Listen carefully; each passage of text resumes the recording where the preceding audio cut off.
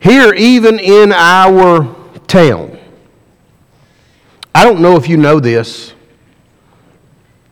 and for many of you who may have not been exposed to other places other than hot springs, we don't sell rocks.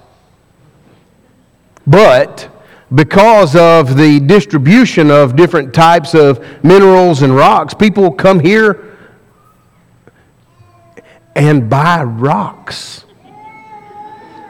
I still really hadn't gotten over that. To each his own, I guess. You can go downtown and buy a rock that's about the size of a quarter.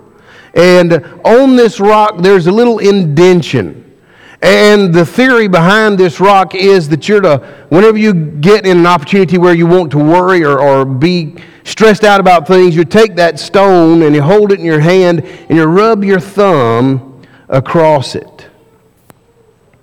That's puzzling to me. And if you talk to people around town who sell the rocks, they'll say, for this little worry stone, as it's called, people will buy a few of them because they will wear them out. Which is also puzzling to me. It's just a stone. Over 18 million people within the United States say that they have at least one of these worry stones that they use quite frequently. And the demographic of people who buy these the most are 15 to 44. I'm right in there. Worry in and of itself is a killer of people. It's a killer of hopes. It's a killer of dreams. It eventually becomes a killer of organizations and even churches because of what it amounts to. Worry is a big deal to very many people. A lot of people worry over money or job security or relationships. Many worry over health, which once again seems odd. You know what it does to your health when you worry? 91% of the things that we worry about never even happen. Or, if you want to turn that coin over, depends if you look at half full or half empty, 9% of the stuff that we do worry about happens. It's all about how we look at these things. It would be Jesus who would speak about this topic, and he begins in Matthew chapter 6, and he begins speaking about the general things that you and I worry about. Notice Matthew chapter 6, beginning in verse number 25. Here he will speak and say, "Therefore I say unto you, take no thought of your life, what you shall eat, what you shall drink, or what you shall put on your body, for is the life not more than meat, the body not more than raiment? Behold, the fowls of the air, for they sow not, neither do they reap, nor gather into barns, yet your heavenly Father feedeth them. Are you not much better than they? Which of you by taking thought can add 1 cubit to your stature? And why take ye thought for raiment? Consider the lilies of the field, how they grow. They toil not, neither do they spin. Yet I say to you that even Solomon in all his glory was not arrayed like one of these. Wherefore, if God so clothed the grass of the field, which today is and tomorrow is cast into the oven, shall he not much more clothe you, O ye of little faith? Therefore, take no thought, saying, what shall we eat, or what shall we drink, or wherewithal shall we be clothed? For after all these things do the Gentiles seek. Your heavenly Father knoweth that you have need of these things, but seek ye first the kingdom of God and his righteousness, and all these things shall be added unto you. Take therefore no thought for the morrow shall take thought of the things of itself. Sufficient unto the day is the evil thereof." As Jesus is right in the middle of this Sermon on the Mount, he begins to speak to us about the idea of priorities. He begins to speak to us about important things. But he begins to speak to us when he speaks about those important things by saying they're not as important as we think they are. Food, shelter, clothing, those are important things, aren't they? By show of hands, how many of you ate today? And as I look out, we all have clothes. By show of hands, how many of you did not eat just because you chose not to? Those are important things. Being hungry is no good. Being thirsty is no good. Being in a storm with no shelter is no good. Surely those things mean something to us as we physically live here, don't they? Oh, absolutely. However, if we make those food and clothing and shelter our life and our goal of life, what we have is a shallow view of life. You remember the Andy Griffith Show, how it would begin, and and Andy and Opie would walk down to the edge of this small lake, and they would grab a stone and they would throw it across there. And you never got to see what happened, but in my mind, I think they both skipped it all the way across there. You know, it's the shallowness with which you throw that rock, where that rock will just skip across the top of that water. And it is the shallowness of life when we say life is only food and clothing and shelter and the things that we need here physically. What a shallow view of life that is. Jesus points us toward the birds. Do they search for food? Sure. You think they've ever been without food? Think there's ever a time when they say, well, I just can't find anything. God provides that food for them. Have you ever seen a bird sitting on your bird bath there at the backside of your house thinking, boy, I hope I get something to eat today? You see him wringing his little wings and just stressed out and sweating over that idea. You know when that bird thinks about eating? When he's hungry. What about these plants that God has given to us? Do these plants that these birds often eat, have they planted those? Why, no. They go and eat those seeds off of there. And do they gather those things and put them in storehouses? Why, no, they don't. And Jesus would ask you once again, yet they're not falling out of the sky due to hunger and starvation, are they? Oh no, they eat all the time, they eat every day, and they are just happy with the things that God provides them. Now Jesus points us once again toward those flowers. My wife loves flowers, loves the color purple in all variations. And you can go out in the yard at certain times of the year and see different types of flowers. We can go to your yard and see all kinds of flowers and all kinds of bushes that would produce those flowers. We can look around the world of botany and see just how it is that God provides color for this world. How beautiful those things are. I remember walking from a village called Maracaibo in Guyana to a village called Bulletwood, also in Guyana. And we walked with some gentlemen who kind of kept us, I think, from not getting eaten. And I appreciate those guys. And it may have been 3/4 of a mile in between these two villages. But in 3/4 of a mile, you went right straight through the jungle. It's not a place for a kid from Alabama. And we make it about 500 yards into this trip. And the jungle recedes. And you walk for the next 300 yards in a field of beautiful orange flowers. And they're probably hip tall, and the guys who are with us are afraid that something will jump out of there, and I'm just kind of looking at it like, that is amazing.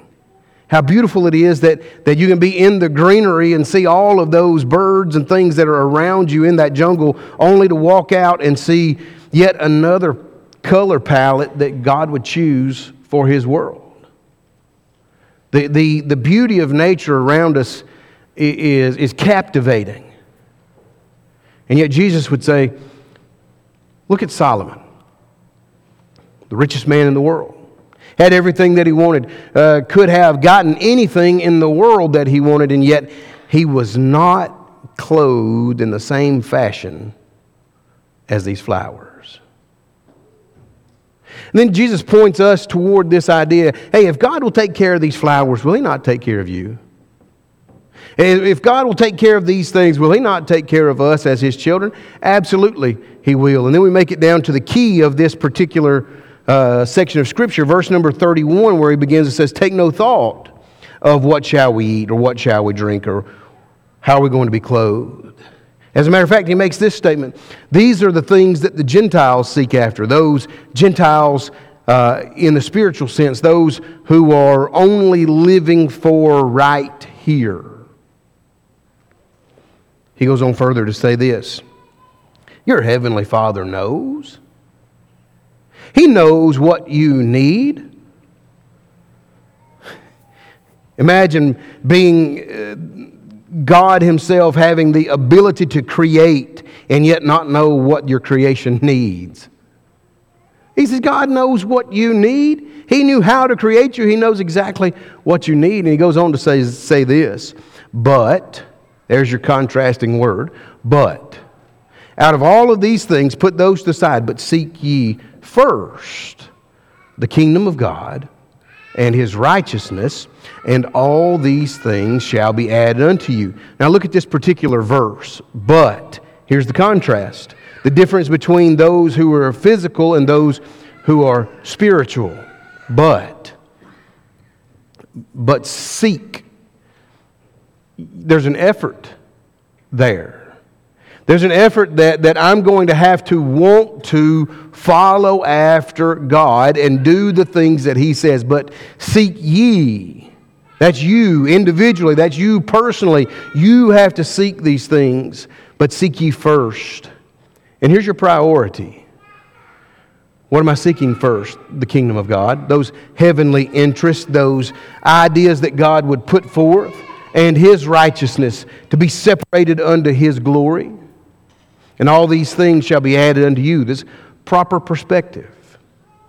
You want to see how these things fit together as the rubber meets the road? I'm going to ask you one question, and you can only answer with one word in your mind. Okay? And you cannot think. You just have to answer straight off of your gut. Are you ready? Define yourself in one word. You got it? Okay. Stop right there. Put over here in your memory what that one word is. You want to know where, but seek ye first the kingdom of God and His righteousness, and all these things shall be added unto you, really lies? Here's where it really lies. Billy, define yourself in one word. Father. Then I've missed verse 33. I've missed it. Seek ye first the kingdom of God. You see, anything else that is not Christian or child of God or follower of God or those types of things, anything that I have decided to address my life in one section or in one area, just to say this is what I am, I have missed the boat. It's about priority. Am I a father? Yes. But I'll never be the father I'm supposed to be. Am I a husband? Yes. But I'll never be the husband I'm supposed to be. Am I a worker in the church? Yes. But I will never be the worker I'm supposed to be until I begin to seek God first. He can't be second. He can't be third. He will take no other place other than first. So when I look at this idea and I go back and I say, seek ye first, this is for me, and the priority happens with the kingdom of God Everything in my life should and ought to, as a Christian, revolve around the kingdom. Revolve around me serving my God to the best of my ability. Let's put some legs on verse number 33. How am I supposed to do that? Well, it begins by a change of thought. You know, the idea of repentance, as you and I look at that, begins with the change of mind, understanding that these things that are sinful are wrong, which leads me to a change of action, which means when I know and understand these things are wrong, then I don't follow down those paths anymore. The same idea is found here with prioritizing the kingdom. It is necessary that I put those things first, and everything subsequently falls to second place or lower. Do I love my bride? Absolutely. With everything that I have. Is she first? Some of you don't want to shake your head that way. Why not? Well, she is the first thing I will take care of on this earth. She's not first on the priority list. You say, well, that's tough. Well, let's go to her side then. You love your husband? Thank you, I appreciate that. Am I first? No. The priority in the Christian's life is to follow God first. And everything else relationally, or everything else within this world as I deal with people who may be Christians or may not be Christians, everything that I do in my life, everything that I do in my marriage, everything that I do anywhere, anytime, will revolve around the church. Notice what Jesus says. How many of you have a Bible that has red writing in it? You see verse 33? You see that it's in red? Now listen, these are the words of Jesus the Christ.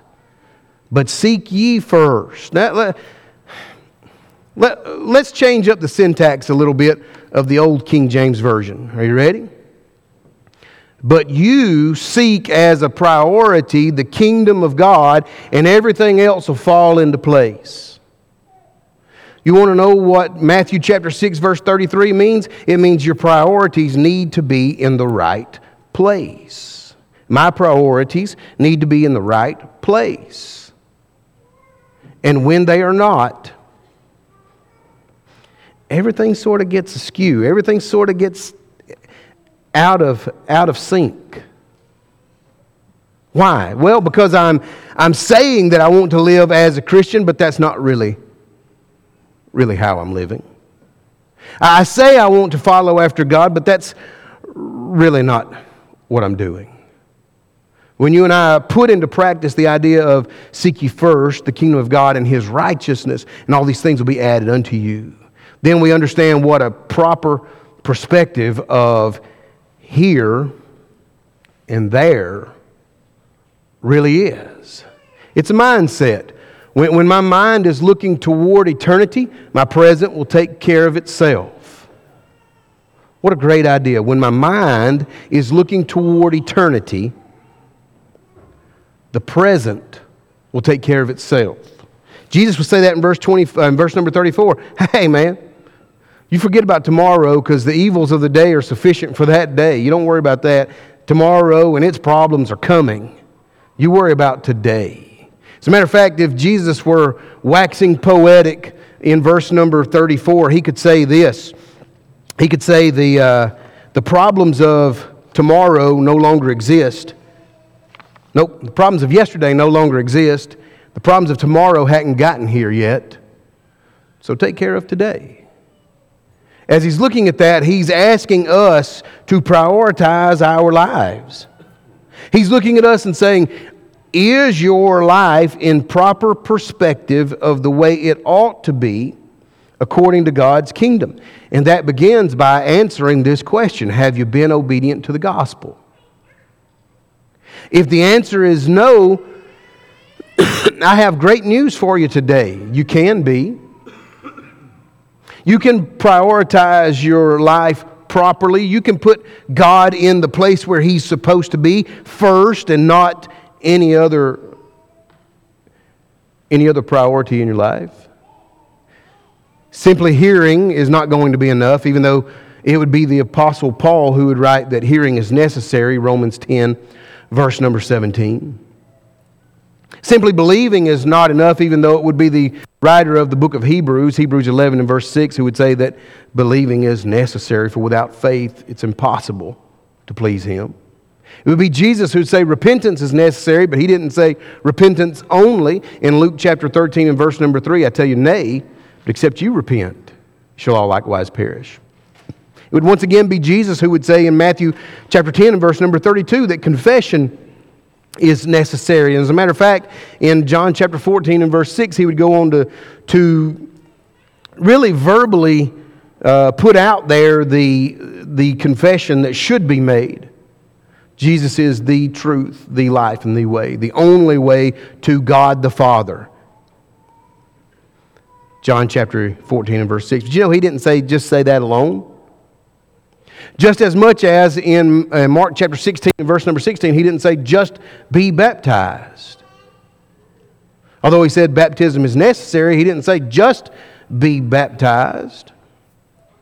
It is all of those fingers of that plan working together that takes man from a sinful condition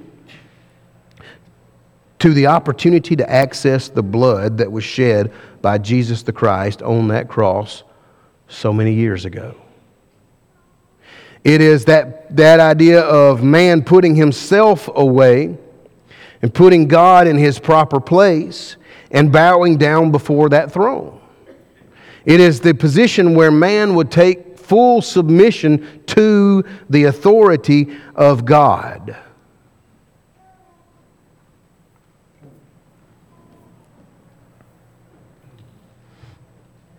And it's stated by Jesus in these simple words, but seek ye first the kingdom of God and His righteousness, and all these things shall be added unto you. Could be the fact that you've already done those things. And as you look back at your life, sometimes you'd say, looking back at it, well, those priorities were a little out of whack there. I did not have God where I should have had God. I did not give Him the proper respect I should have. Well, let me say this to you, brother or sister. Come back home. Put God in His proper perspective. Give Him back the throne that He so rightly deserves. Submit yourself to that throne. Be a servant. Then when you close your eyes in death, and you open those eyes into eternity, have that same God that you have submitted to standing there waiting with arms wide open, saying to you, well done. But seek ye first. If you haven't been seeking Him first, today is the day. Come while we stand and sing for your encouragement. Hear the sweet voice of Jesus.